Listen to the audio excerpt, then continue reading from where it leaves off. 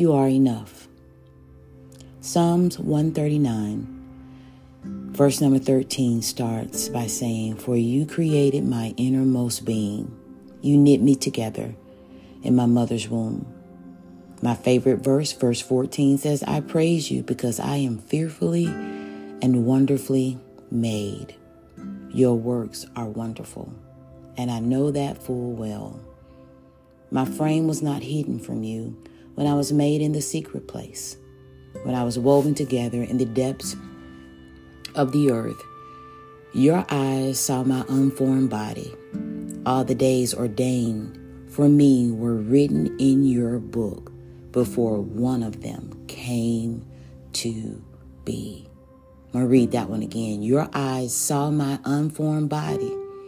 All the days ordained for me were written in your book before one of them came to be. How precious to me are your thoughts, God. How vast is the sum of them.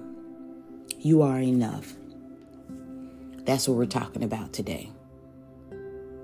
Sometimes the thoughts race through our minds that tell us we are not worthy, we aren't deserving, that we are not equipped or prepared to receive our goals and dreams or the promises of God. Remember, we are made in His likeness and in His image.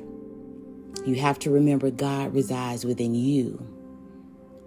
So you have more than enough to go after and obtain what you desire. Keep pressing and remember that God is with you. God knows the end at the beginning. He has already written it out. So tell yourself throughout today, I am enough because God is enough. I am worthy because God makes me worthy. I will accomplish the goals before me because God is with me. You have what you need.